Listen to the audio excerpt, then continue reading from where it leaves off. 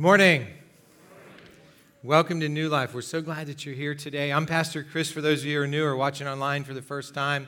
We're in the second week of Mountain Monologues. It's a Sermon on the Mount, and if you have your Mountain Monologues booklet, it looks like this. If you would turn with me to page 9, we're in the second week. As I said, we're going to talk about salt and light. If you don't have one of these booklets and you would like one, if you raise your hand, an usher will bring one to you. So, as I said, we're going to be talking about the Sermon on the Mount. Now, there are biblical scholars who think that the Sermon on the Mount, 3 chapters in the Bible, is all one sermon. And there are those who think that it's a bunch of messages put together by Matthew so that we would have the teaching of Jesus. What we're going to do is what we usually do in the summer. We always have a short book of the Bible and we go through it verse by verse. And I know it's not summer. Actually, I stood outside for 20 minutes. I can tell you it is not summer. But the Sermon on the Mount isn't a whole book of the Bible, but we believe it's very important to teach this extended teaching of Jesus, most extended teaching of Jesus there is found in the Gospels, verse by verse through the summer and the spring. So we're going to do that. But as I said, these people argue back and forth. Is it one sermon? Is it a whole bunch of sermons put together to make it easier to memorize? Well, here's the point. We have the words of our God for how to live life His way. Whether it's one sermon or many sermons, it doesn't really matter. Matthew may have indeed collected the teachings of Jesus and put them in one place for easier memorization. We don't know. The reason that we don't know for sure is obviously it happened so long ago and Matthew put it together, but what we do know is they had to memorize stuff if they were going to remember it. They couldn't get out their Bible or their Bible app or their Mountain Monologue booklet because there were no books.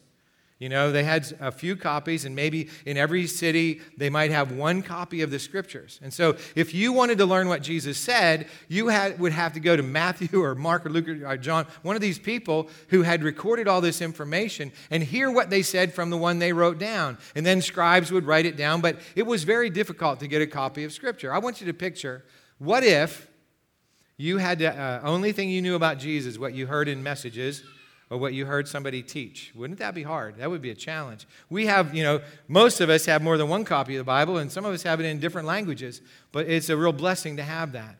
So these scholars are an example that Christians like to argue. And I would say that American Christians like to argue more than any other Christians. And the reason I say that is because we have more time on our hands than most people in the world in the past and many people in the world today. Now, you might argue with me about whether you have time on your hands, but that would just prove my point, right? And when I say we have time on our hands, what I mean is we don't have to get up at daylight and work in the fields until nighttime just to feed our families. Most of us don't have to do that. There's still a few people that do. Most of us don't.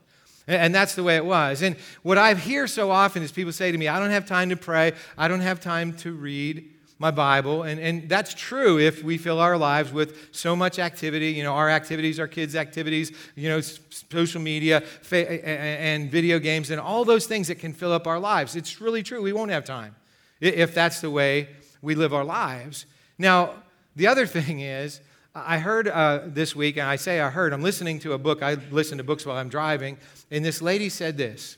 She said, most Americans wake up in the morning and say, I didn't get enough sleep. And they go to bed at night and say, I didn't get enough done. So we live in a culture of scarcity. We live in one of the most wealthy nations on the planet, and yet we say, I didn't get enough sleep, I didn't get enough done, I don't have enough money, I'm just not enough. Now, there are people who do have time and take time, make time to read their Bibles, and they pray, and they read all these other books, about theology, and then they get together and they argue about stuff.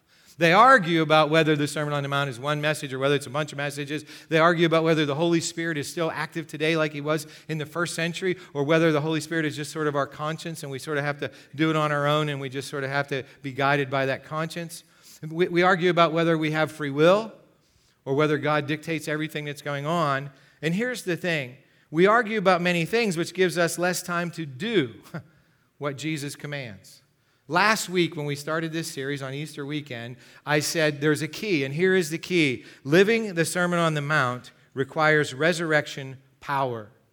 And I equated resurrection power to the power of the Holy Spirit. And what I said is we're going to read many verses in the Sermon on the Mount. Today, we're going to read them, and they're going to be impossible for us to do in our own power. And so if we try to do it in our own power, what's going to happen is we're going to get very frustrated and we're going to give up. Or maybe we'll have a little success here, a little success there, and what will happen is we'll become self-righteous, prideful. And as we think about these things, all I'm saying is, without the Holy Spirit's power in our lives, we're not going to be able to do what we're going to talk about these 20 weeks. Back in 1999, I had the opportunity to go on a mission trip to China. And we had the opportunity to talk to teach 40 house church leaders for a week. And I want you to picture the commitment of these people, because there were some of them who had traveled 2 days on a train standing up because they couldn't afford to buy a ticket to sit down. Now, if I told you that you had to ride a train for 2 days standing up to come to New Life to worship, don't raise your hand, please, because I don't really want to know how many of you would actually come, right? But that's the kind of commitment level they had. But my favorite part of the week was every day in the afternoon, one of these house church leaders, and the youngest one was a 12-year-old girl. Yes, I just said a 12-year-old girl. And the oldest one was in their 70s, a 70-some-year-old man. Okay, they would come up, one of them would come up and share their testimony. And the first one, the one that I remember the most, actually there's two. I'm going to share both of them with you this morning. The first one was a woman who was hosting a house church meeting in her house, and she was not the pastor, but it was her home. And so the police came, and so everybody left out the back door except for her. She stayed. She got arrested. She got put in jail for 2 years. She wasn't even charged just because she was having a house church meeting in her house, right? So in this prison, every prisoner was given a plot of land and some seeds, and they had to plant that plot of land, and they had to grow vegetables. So this woman, when she planted her vegetables, every day, she weeded the garden, and she prayed for Jesus to make her garden grow. And so after a few months, what happened, when it was time, not even time for harvest yet, all of her plants were twice as big as everybody else's. So the warden called her into his office, and he said, I want you to explain to me what is going on. And she said, well, sir, I pray every day in the name of Jesus for my plants to grow, and he is hearing me and blessing my garden. So, the warden knew something. He knew that she had the same seeds as everybody else, had the same conditions as everybody else. The only thing that was different was what she said. And so he could have argued with her, right? He's an atheist because, that's the way, he's an atheist. But he didn't argue with her. What he did was he knelt down and accepted Jesus as his Savior and Lord. Yeah, that's pretty amazing. And so, being the warden, he got her pardoned a few weeks after that. And she went back and she became a pastor. So the next one I'm going to tell you about is a young man, and he was in the military. Everybody, has to serve in the military in China for a couple years. And so he was doing his obligatory military assignment. And he was depressed because he felt like his life didn't matter. He was not important, and he was never going to make a name for himself. And in a country with more than 1 billion people, it's tough to make a name for yourself. So he decided, since he was in the army, he would go, take some explosives from the supplies, the munition supplies, and he would, blow up a train, and at least they would know his name because he blew up a train. That was his plan. So he decided, before he blew up the train, though, he would go home and see his family one last time. So he took the munitions in his duffel bag, he got on the train, and he went home. And so when he got home, his mom and dad, who had always been rather aloof, never really seemed that caring and loving, never towards each other, towards the kids, nothing, they were beaming, and they were loving each other, and they loved him, and they asked him how he was doing, And so they said, we want you to come with us to this meeting tonight. So that night, they went to a house church meeting. And he went the next night, and the next night, and the third night, he gave his life to Jesus Christ as Savior and Lord. So then he went back to the military base. Obviously, he didn't blow up the train because he wouldn't have been telling me this story if he had. Okay, so anyway, now he's a Christian. So what does he do? Well, what he does is he wakes up every morning, and whatever his task for the day was, he did it as if he were doing it for Jesus and not just as an obligatory thing for the military. And in a week, his commanding officer called him into his office and said, what's going on with you? Like, you work harder than everybody else. Your attitude is so positive. You're helping everybody. Since you came back from leave, there's a difference that, I want to know what it is. And he said, well, sir, I accepted Jesus Christ as my Savior and Lord. And the commanding officer said, don't tell anybody. He said, from now on, you're going to be my personal attendant. you're going to work for me for the rest of your time in the army. And that's how it worked. He didn't tell anybody else about Jesus. He just did his stuff, and he just worked every day for this guy, and he got an honorable discharge, and after he got out, he became a pastor. So in the middle of the week, one of the pastors came up to Pastor Mark Geppert, who was the head of, it was a Southeast Asia Prayer Center mission, and he said to him, we would like you to address a particular issue. And Mark said, sure, what is it? And he said, the Holy Spirit, the signs and wonders and speaking in tongues, because all these missionaries are coming from America, and they're telling us so many different things. And, some are telling us, that the Holy Spirit isn't really working anymore. He's just like our conscience. And they're telling us that the speaking in tongues isn't real, and you shouldn't be praying for healing. And, we just want to know what's right because we want to honor God. So there were, besides Pastor Mark, there were 3 of us, and so each of us stood up, and we each took our turn talking about the Holy Spirit's work today. And all 3 of us affirmed that the Holy Spirit is working today, and that everything that happened in the time of Jesus is still happening, because there's only one God, Father, Son, and Holy Spirit. He's the same yesterday, today, and forever, so he's the same.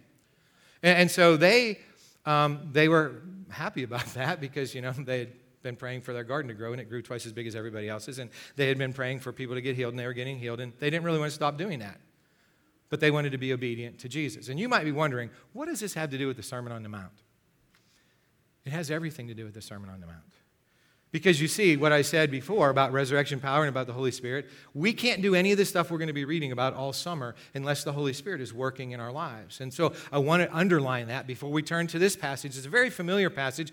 For those of you who have been coming since Christmas, it's going to be a really familiar passage, because we did 3 weeks called Merry and Bright, if you remember, and we talked about Matthew 5, 14 to 16, you are the light of the world. Well, today we're going to talk about Matthew 5, 13 to 16, so it has the salt of the earth and the light of the world. So even if you have never been to New Life, you might have heard, that Jesus said we're the salt of the earth and the light of the world. So let's read what it says. It's Matthew 5, 13 to 16. You can follow along in your Mountain Monologue booklet or in your own Bible or up on the screen. Jesus said, you are the salt of the earth. But if salt has lost its taste, how shall its saltiness be restored? It is no longer good for anything except to be thrown out and trampled under people's feet. You are the light of the world. A city set on a hill cannot be hidden. Nor do people light a lamp and put it under a basket, but on a stand, and it gives light to all in the house. In the same way, let your light shine before others, so that they may see your good works and give your glory to your Father who is in heaven. Let's pray. Heavenly Father, we thank you for this truth that Jesus offered, that you call us salt and light. And God, we pray today that your Holy Spirit would fill us, that we might understand what that means, and even more importantly, that we might live that out in our daily lives. We pray this in Jesus' name. Amen. Salt and light, 2 essential ingredients for life. Now, I know that salt, at least the sodium part of salt, has been given a bad rap since the 1970s. But the truth of the matter is, if you don't have salt in your body, you die.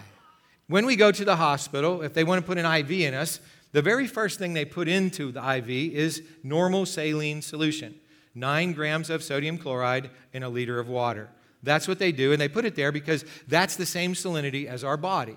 So we do need salt. Now, in Jesus' day, salt was much more important than it is today because they didn't have refrigerators. So they had to salt their meat so they could preserve it for a while. They also used it medicinally. They used it for the same thing we use it. They used it to make things taste better. But they also, in some places, even used it for money. Have you ever heard the saying, he isn't worth his salt? It just means he isn't worth his pay.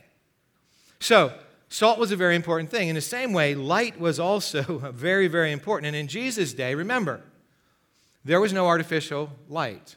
There was the sun, there were oil lamps, and there was fire. And so when the sun went down, people went to bed. I bet you they didn't wake up every day and say, I didn't get enough sleep. Right? So here's the take-home point for today. Jesus' followers are salt and light in a dark and tasteless world.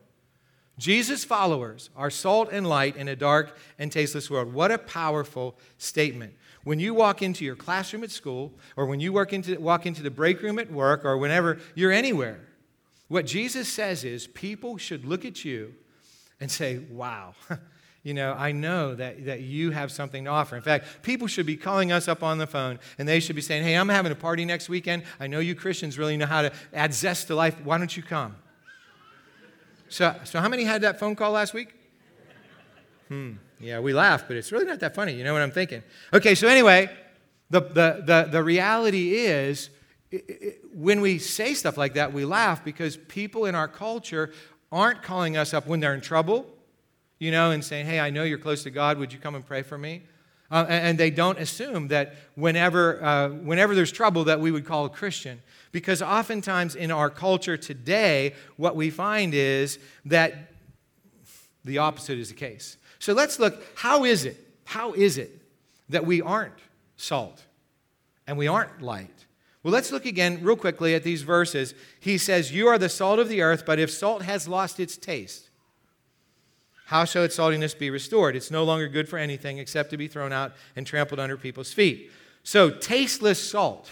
It adds the sodium, but doesn't do anything good. And what Jesus says, nobody wants that kind of salt. In fact, what they do is just they take it out, and in those days, they would throw it outside because at least it would, lower the dust level along the street. So that's really the only purpose that you can have. So how could a Christian who is called by Jesus salt be like that? How is it that we could have no influence, no impact in others? Well, it's actually rather simple how we can be that way. All we have to do is to fail to invest time and energy in our relationship with Jesus. And here's what happens so often. We let the busyness of the world keep us from the business of Jesus. We let the busyness of the world keep us from the business of Jesus. And what's the business of Jesus? Relationship. From relationship with Him and relationship with each other. A long time ago, I read a book by Eugene Peterson, and he wrote these words.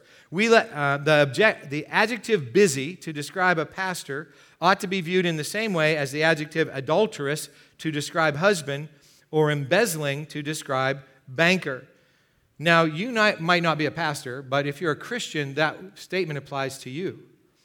Busy Christian, adulterous husband, embezzling banker. Now, you and I know that embezzling banker is a bad thing. Adulterous husband is a bad thing. But we might think that a busy Christian is a good thing. In fact, that's what our culture teaches, right? The busier we are, the better we are.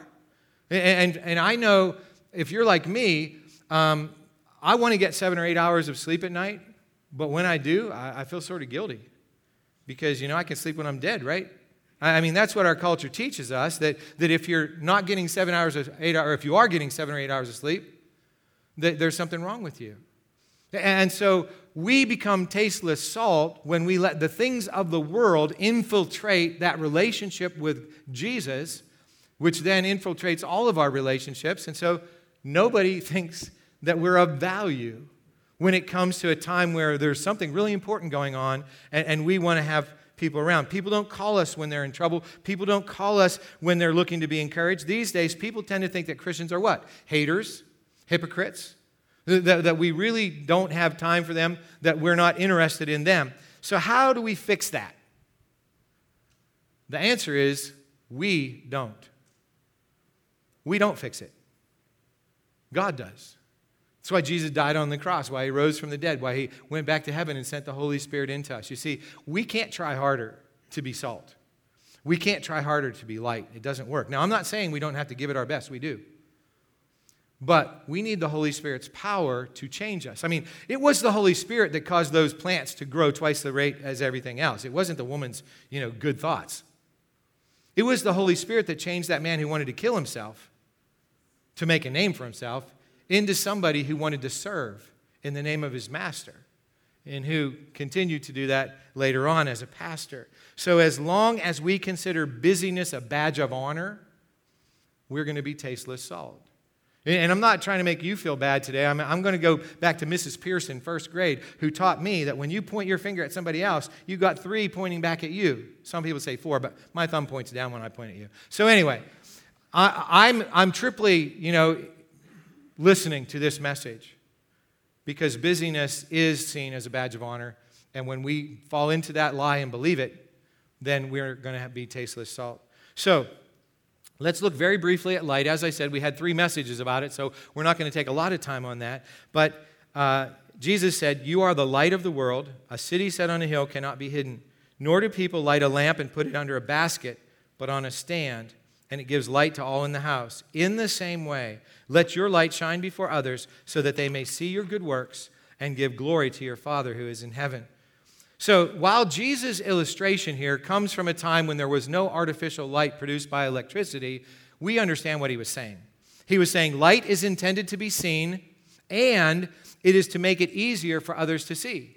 Light exists to be seen and to make it easier for others to see. And you might remember from the December series that cities in ancient Israel were built on hillsides.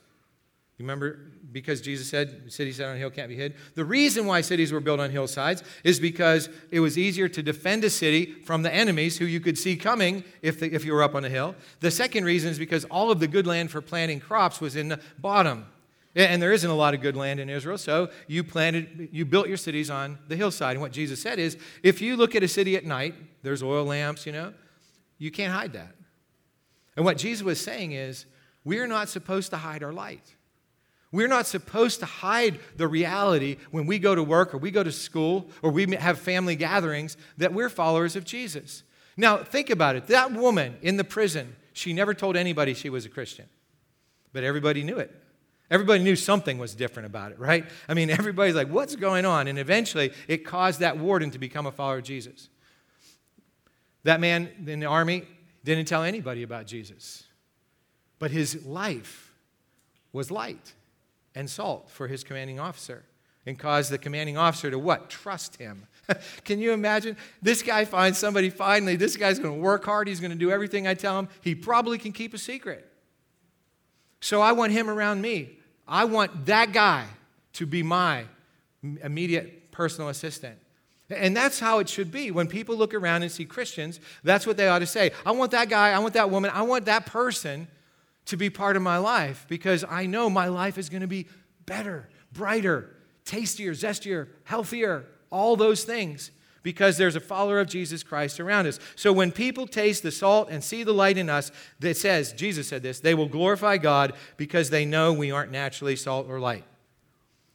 When we argue, nobody's surprised because human beings argue. When we're filled with pride, nobody's surprised because human beings are filled with pride. When we go to a baseball game and the umpire makes a bad call, nobody's surprised when we scream, because that's what fallen human beings do. When we're sitting at a traffic light and there's a car in front of us and the light turns green and the person in the second honks the horn, nobody's surprised, because that's what darkness is about. I'm first and you got to get out of my way. And there's hundreds of other things, cheating on tests. We could go down through the list. We all know what darkness looks like. And nobody's surprised when people do those things, because that's what fallen people do. But this is the thing. Nobody is surprised when Christians do those things. All they do is say, well, they're just a bunch of hypocrites. And the truth of the matter is, if I say, this is what I am, but this is what I do, I'm a hypocrite. If my proclamation is here and my action is here, I'm a hypocrite. If I put what I say here and what I do is here, well, then I'm Jesus. Because only Jesus, of all the people who have ever lived, always does exactly what he says. If Jesus told you he was going to do something, he did it. Now, here to here, that's the hypocrisy factor. It could be this wide, but as we follow Jesus, as the Holy Spirit works in our life, it comes closer and closer and closer. And obviously the goal is this, that when we say something, people will know that's what we're going to do. When we profess something, that people are going to see that in our life. When we say that Jesus is Lord, meaning master, owner, people are going to say, your life is different. Now, the cool thing is, when that happens, people are not going to say, wow, you're a great person, because they lived with you or they lived around you. My mother, the first time she saw me preach, I was wearing a robe back in those days. I was a Presbyterian pastor. My mother said to me after the service, when I saw you up there in that robe preaching, I didn't know whether to laugh or cry. Because, I tried to shoot her when I was 5 years old. I did a lot of things that were not good things. And in our lives, people look at us, and our family members in particular, they know, we don't have all the spots on our dominoes, right? And so when we change, because the blood of Jesus Christ has delivered us from sin and the power of the Holy Spirit is changing us from the inside out, people will glorify God. That's what happened to the warden in that prison. That's what happened to that commandant in that, military place. That's what happens when the Holy Spirit is active and working in our lives. Now, there might be a couple people who say, well, you're a great person, but most people will give the credit to God. So here's today's next step. I will be salt and light in Jesus' name this week. I will be salt and light in Jesus' name this week. What's going to happen when you go to school and you sit down with that kid that nobody ever sits down with at lunch and talk with them? What's going to happen when you go to work and everybody's dissing the boss, and you say something kind about the boss? What's going to happen, the next time you go to the baseball game and there's some really terrible call and you say, well, they miss a few every now and then. What's going to happen the next time there's a party, and they're looking for somebody who's going to liven it up,